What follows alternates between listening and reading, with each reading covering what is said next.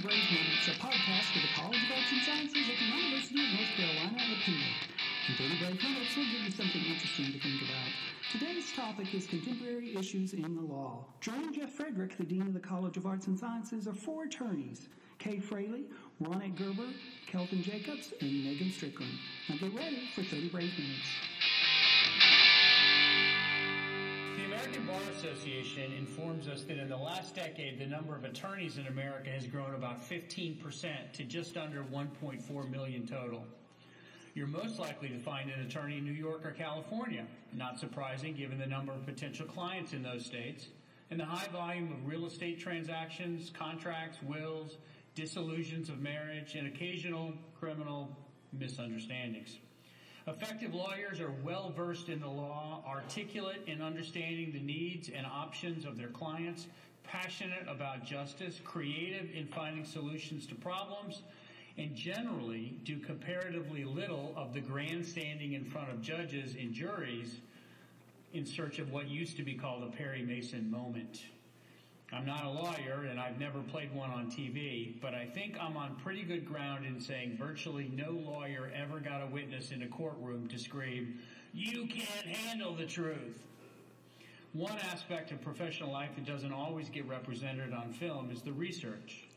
Reading the statutes, checking the precedents, sifting through court filings, land deeds, and memoranda, understanding the subtle and technical differences between applications of different laws, writing and rewriting briefs, and trying to explain what must be explained to clients. Somewhere in there, lawyers have to make sure that they are advocating for their clients and not simply allowing their personal views to air. At ground level, lawyers protect the rights of citizens and the interests of many different parts of a diverse society, dedicated to the premise that none are above or beneath the law. Section 1 of the 14th Amendment of the United States Constitution introduced the critical concept of equal protection under the law. This protection was ratified in 1868, about 92 years after America declared its independence. And yet another reminder that the law is constantly changing in one way, shape, or form. More to the point, lawyers in the law help provide various forms of redress when those rights are violated, abridged, or otherwise limited. And because society is undergoing so much change, legal issues are constantly being reimagined. What is the importance of precedent? How is the Constitution to be interpreted? What about matters that the framers of the Constitution, the Congress, or the General Assembly have not yet considered? What about the rights of privacy? And from another perspective, who actually does get to define them? Joining us today to talk about matters of the law are attorneys with a range of experiences and roles: Kay Fraley, Ronette Gerber, Kelvin Jacobs, and Megan Strickland. Welcome, everyone, and thanks for being a part of 30 Brave Minutes. Thank you. So let's start with the basics. How did you become interested in the law, and what does it mean to you personally to be a lawyer? I don't remember a time in my life when I didn't want to be an attorney. Going back to grade school, I always knew I would be an attorney. I can remember being in class and we would have some art project, and while all the kids are coloring some photo, some picture, I'm drawing a diagram of a courtroom. It took one class trip to a courthouse for me to see a judge, see a witness and attorneys, and I was hooked. And my adolescence are just drawings upon drawings of courtrooms, the jury box, the bench, people sitting in pews. That was just what I wanted to do. And I realized at some point in undergrad that it didn't matter what my undergraduate degree was. I just needed the GPA, whether it was going to be music or history or political science or psychology, a science degree, it didn't matter. I needed the GPA just to get into law school. Once I was able to get in, survive it, and then go out into practice, it became for me a life fulfillment. It was, this is the way I know that I can help people.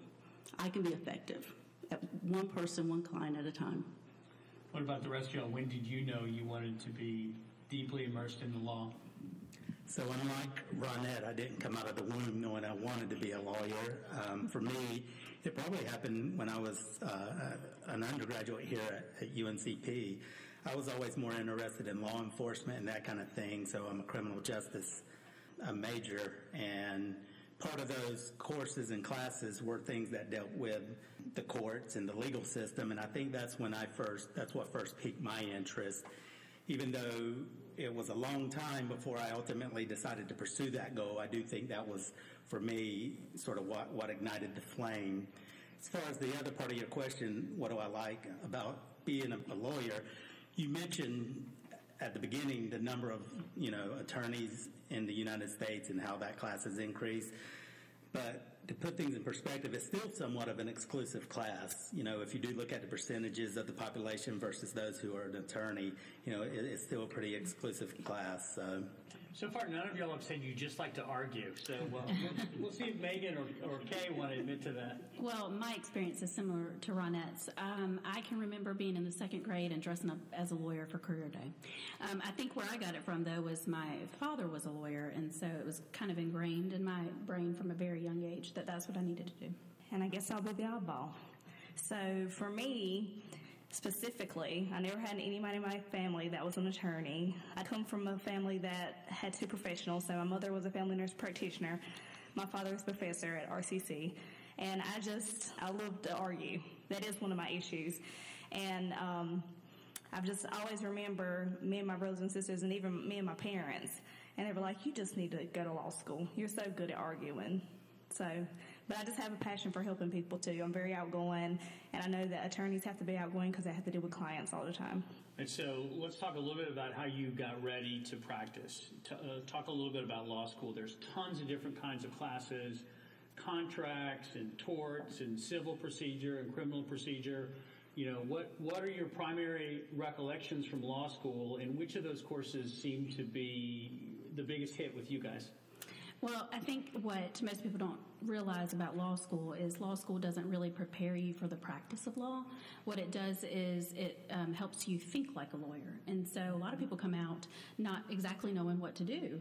Our paralegals are the ones that guide us the most. But as far as classes go, our classes were the Socratic method was used, where your professor would ask you to stand up and recite the facts of a case and talk about analysis and reasoning and all of that. It was torture, actually. That's the best way to describe it. I think everybody was trying to find a way not to be called on. But for me, the criminal law was the best. I think it was most relatable because you could correlate what was going on in the real world with what we were learning. Kay's absolutely right. Law school is not about the practice of law. It's about teaching you to think like an attorney.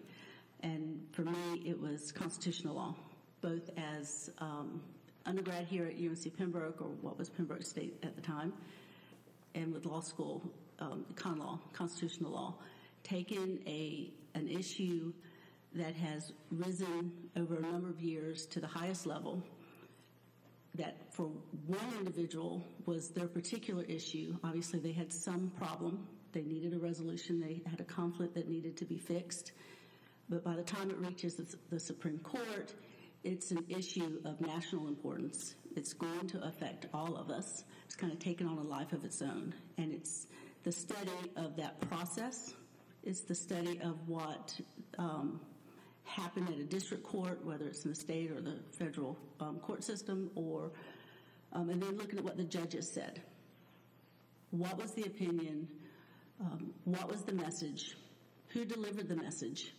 And is it consistent with what they've said in the past?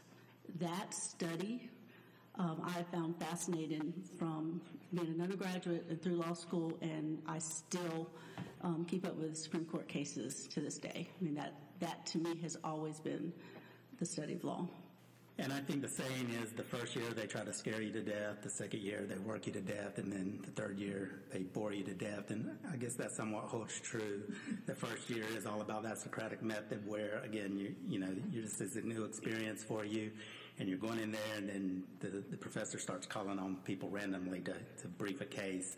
So, and generally all across the country in your first year of law school, no matter where you go, pretty much all schools start with those same courses of property, torts, contracts, civil procedures. So it doesn't matter what school you start out at. It's usually in your second year, and especially in your third year, you get to branch out and start getting into sort of areas or taking courses that are more of interest to you. I don't think I necessarily had a course specifically that I recalled. I like, I guess I was sort of a nerd. I liked them all. I liked contracts. I guess civil procedure would have been my least favorite, but I liked torts.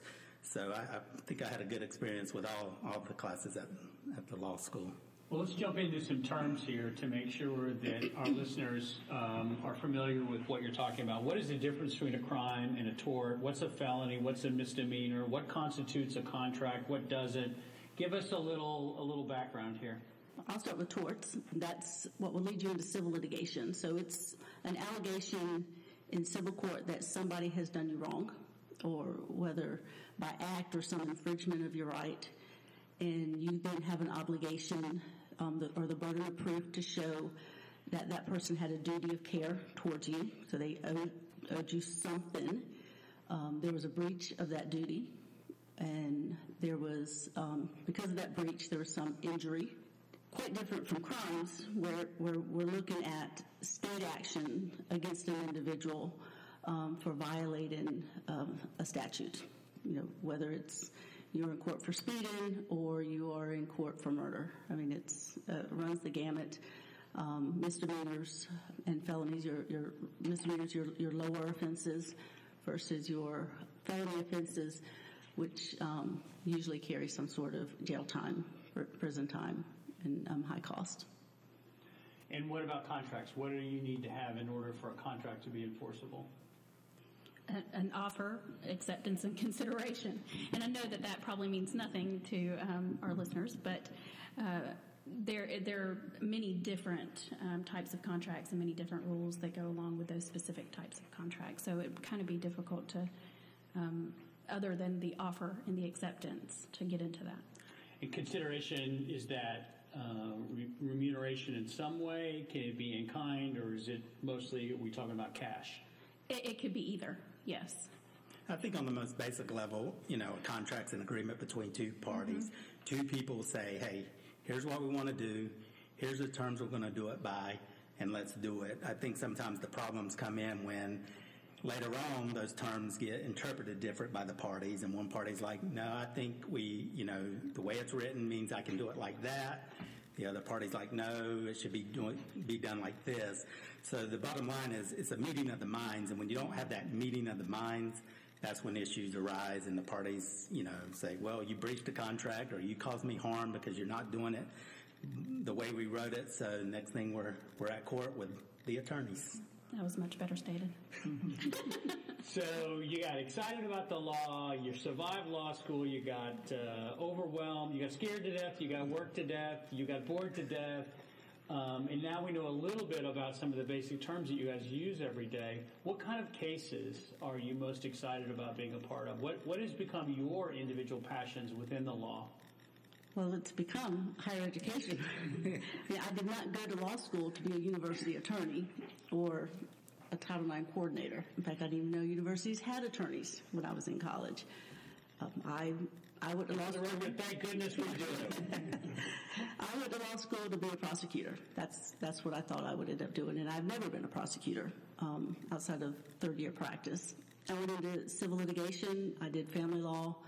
So it was a lot of custody, a lot of divorces, a lot of adoptions, and kind of backed my way into higher ed, and now realize the importance of what this position is on this campus, how the way, and I'm sure Kelvin would agree with me on this, for us in working for the university, our client is the university. It's not the chancellor, it's not the cabinet, and it's not the students, it's the university as a whole. And we try to do whatever we need to do to keep the university out of any problems. And that's become quite interesting to do, because you end up being an expert on so many levels and topics of areas that you hadn't been before. You have to be excited or you'll just implode. You've got to love it. What about the rest of y'all? What is the most interesting aspect of law for you guys in your own practices, or where you might want to go from here? Well, so I practiced in family court for about 10 years before I came to the university. My favorite aspect of that was adoptions, by far. It was very fulfilling to see people who have been trying so, hard and long to adopt a child, to actually see that through and help them with that was the best part of those 10 years.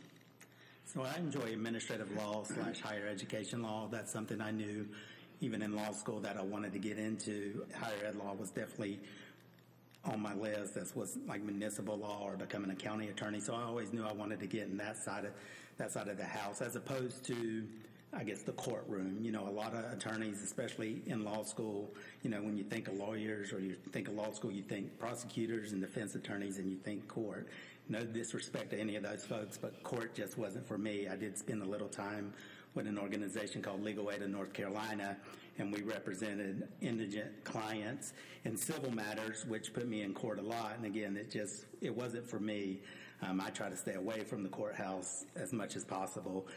So I really, knew I wanted to get in the administrative side of the house, and fortunately I was able to land in higher education law, which is something even before I got the job I explored. It interested me, and I just knew that it was going to let me touch all various aspects of different kinds of law.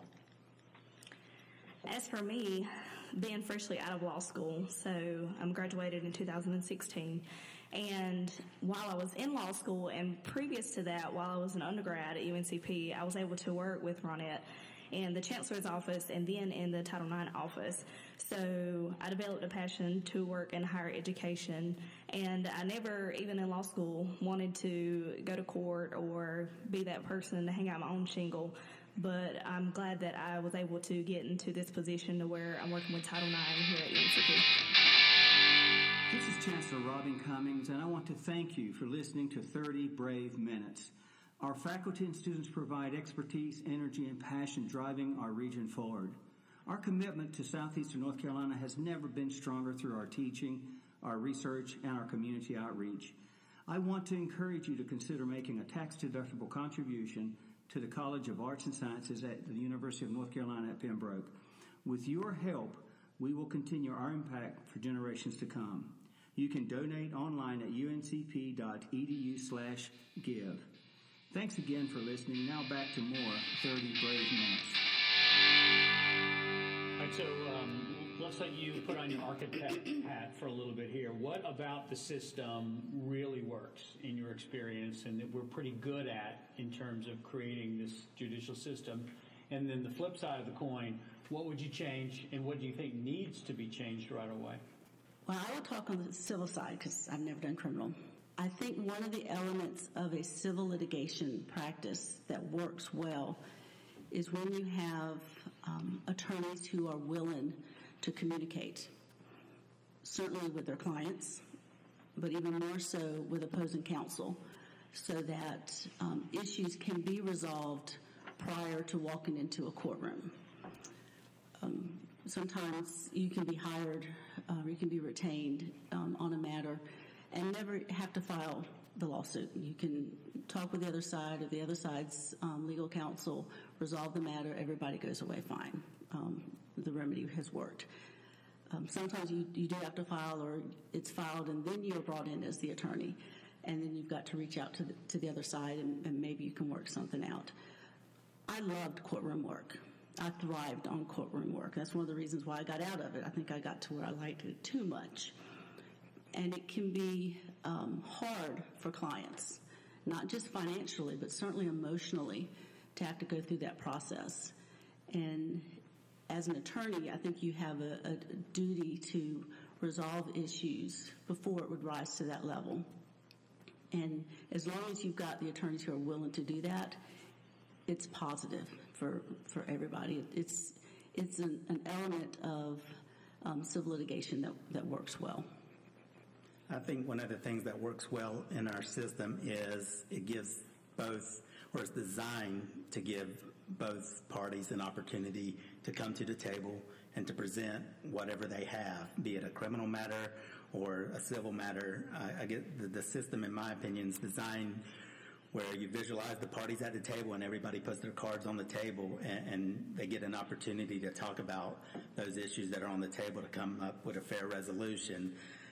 It doesn't always work that way. Sometimes, one party comes to the table not represented while the other party comes to the table represented, and that can create somewhat of an advantage for the party who has the opportunity to have an attorney.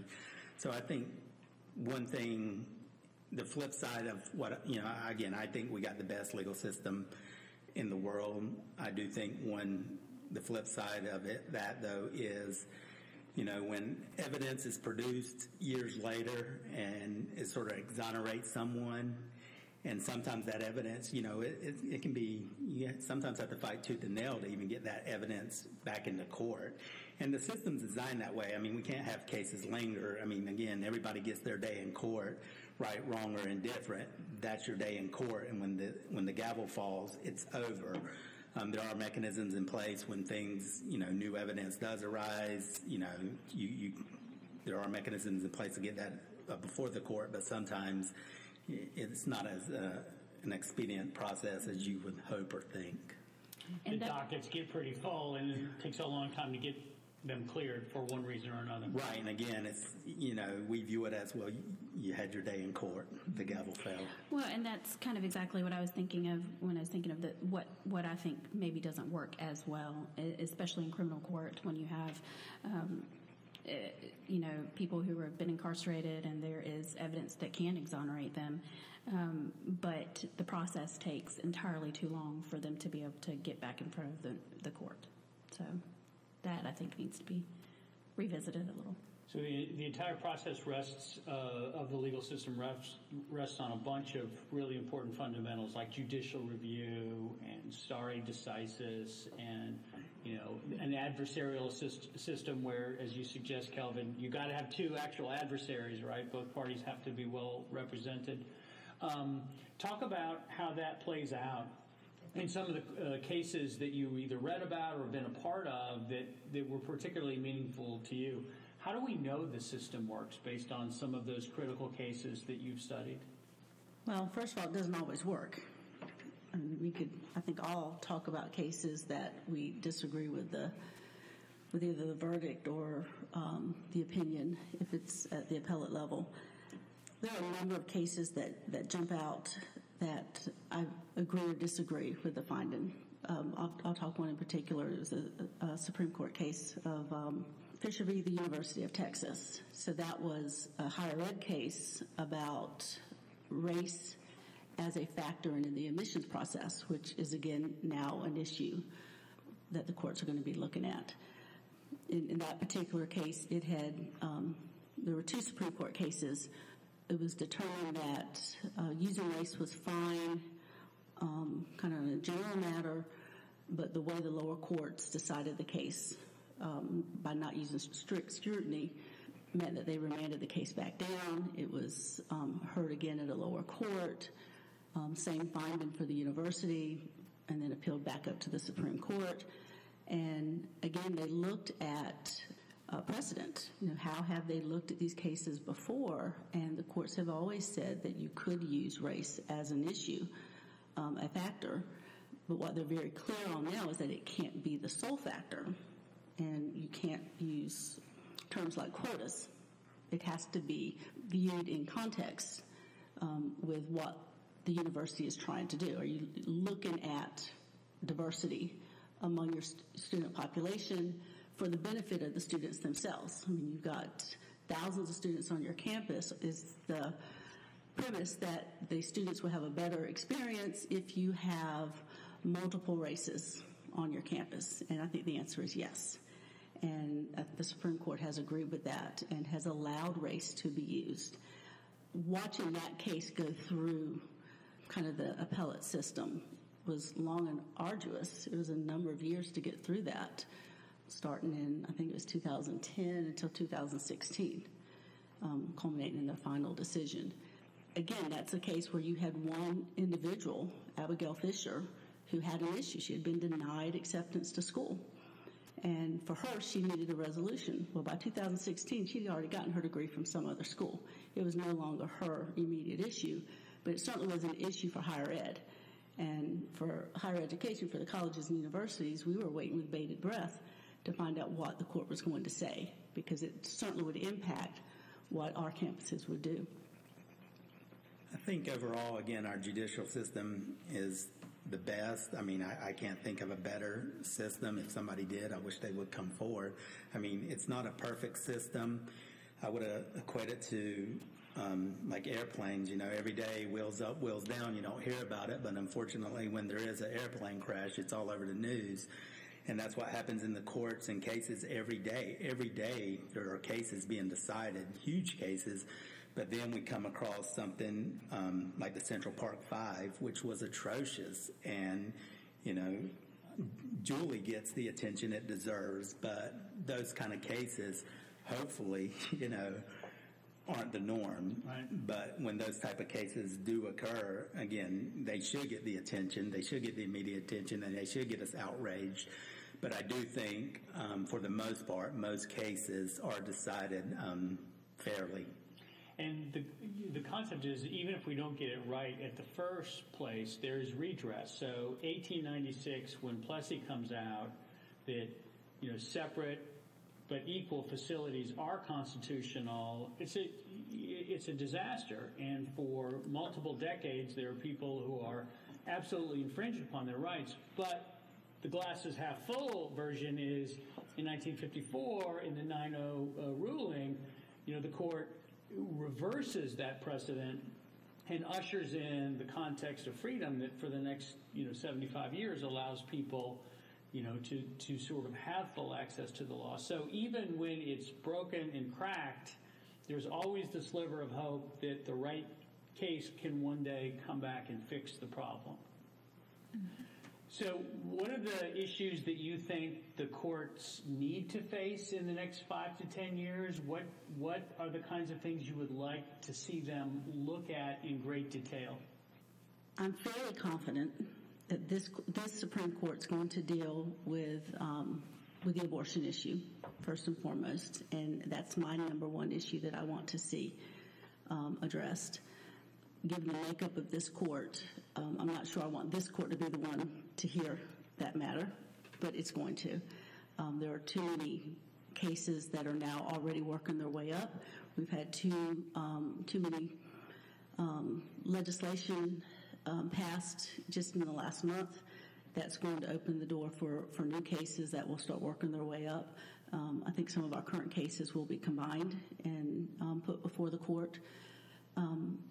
And going back to what you were just talking about with Plessy versus Ferguson and then with the Brown decision, I think what you're going to end up finding is, yes, that it didn't exactly overturn Plessy. They didn't use that language, and I'm sure for political reasons they didn't. But that was the effect of it. And what we may find with the abortion issue is the same thing, that even though we have precedent that has stayed the course over the last 30, 40 years, particularly the last 25, 30 years, going back with the Casey decision, that we may have a reversal, and then you're having to decide which side of the fence are you on. You know, I think a lot of us would say, yes, we're happy with the Brown decision, but how many of us would be happy with the decision that's probably forthcoming from the current Supreme Court? Someone's always going to be the victor. Someone's always going to be the loser. And I think that's what we're going to end up having. Other issues that you think will work their way through the courts in the next decade or so? I think an issue I would like to see work its way through the court, I think it will be interesting, and something that's so entrenched in America's core values are First Amendment issues and freedom of speech issues. Campuses are a hotbed for that topic and that discussion, and I do think it's generational where, you know, when I talk to, I guess, a traditional group of young students and we're talking about hate speech, and then I tell them that hate speech is protected speech. they sort of look at you sideways because they don't want that, they don't accept that. This, I guess, new generation, to them, that shouldn't be protected speech. So I would be interested to see if any case makes it up where, to me, that will be just a cultural shift in America, if anything, if other, I guess, types of speeches are carved out from being protected. For, again, an example of hate speech and trying to define what that means. So, again, I do hope one of those type of cases bubbles up to the Supremes. My thoughts are with Ronette. I think the abortion cases are the ones that are really going to probably create a huge divide in this country, and there are going to be people on both sides of the issue, and it's going to be heated. I think also the LGBTQ cases, those things. I mean, we saw this whole trend of rights being issued and protected for them, and now it's kind of starting to reverse. So we're looking at just a lot of people that are going to start to have their rights infringed upon. I know I'm breaking news here, but occasionally lawyers get poked fun at as the butt of jokes. Breaking news, everyone's shocked here.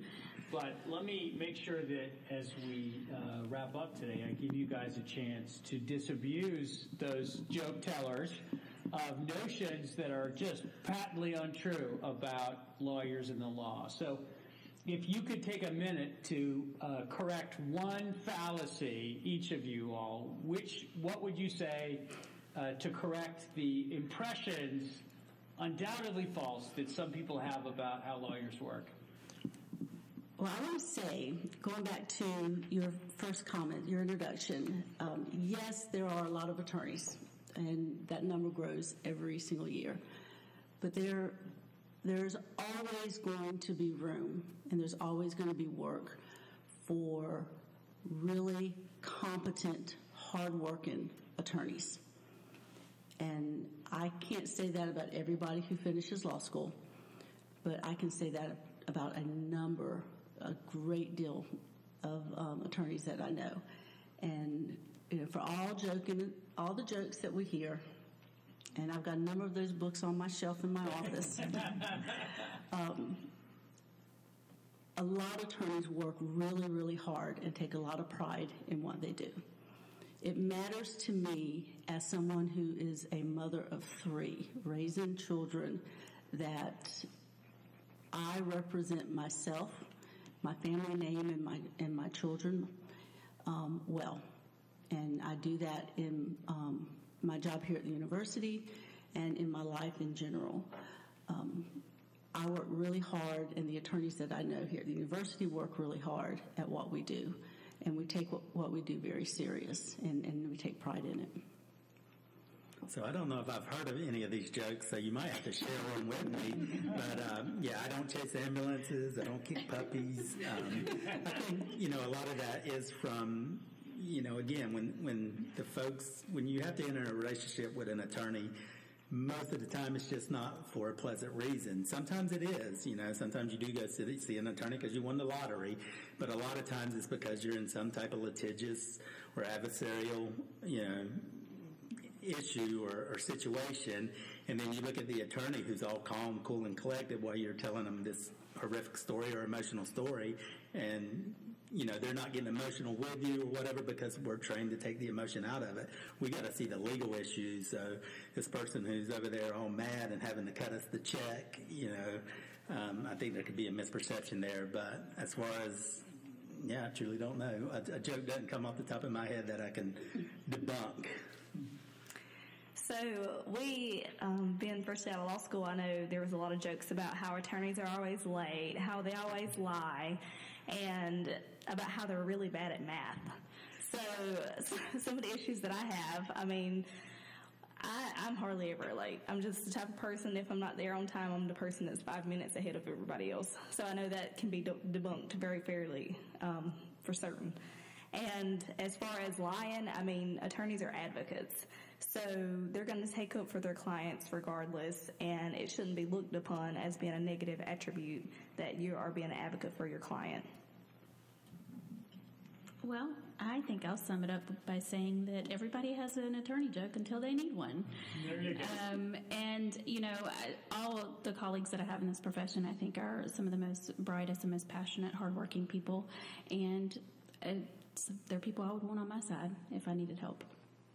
Well, this has been great fun. I want to thank each of you for helping us to go inside the profession a little bit and to learn a little bit. Thanks for joining us on 30 Brave Minutes. I'm Jeff Frederick. We'll see you next time.